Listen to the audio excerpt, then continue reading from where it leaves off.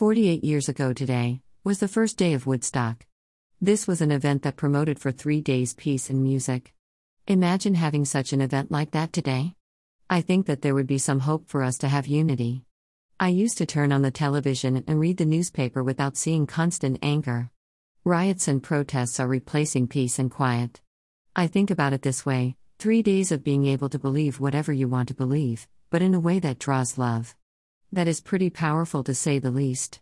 I think that if you are able to live in harmony with people, you're a well-rounded person, who can accept each other for who you are in world. Think about it this way.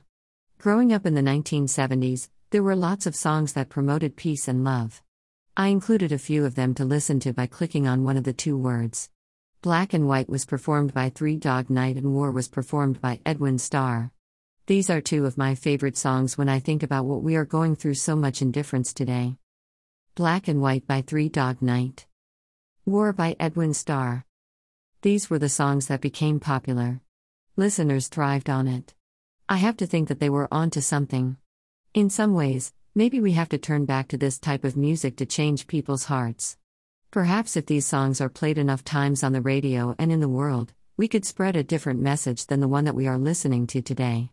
Why not take out the peace signs and bell bottoms again? The more that I listen to people, the more that I realize that if we don't start changing our hearts toward valuing each other, we are going to be in for a really difficult world. Instead of marching for equality with signs and demonstrations, why don't we celebrate it through acts of kindness and appreciation for one another? We can read the newspaper or watch the news and listen to the good things that are happening, instead of watching a revival of negativity. We could return to a time of inspiration and influence where we can decide who we want to be. We don't have to be like borrowed books sitting on a shelf. Instead, we can live with a poetic vision and a Woodstock feel for tomorrow.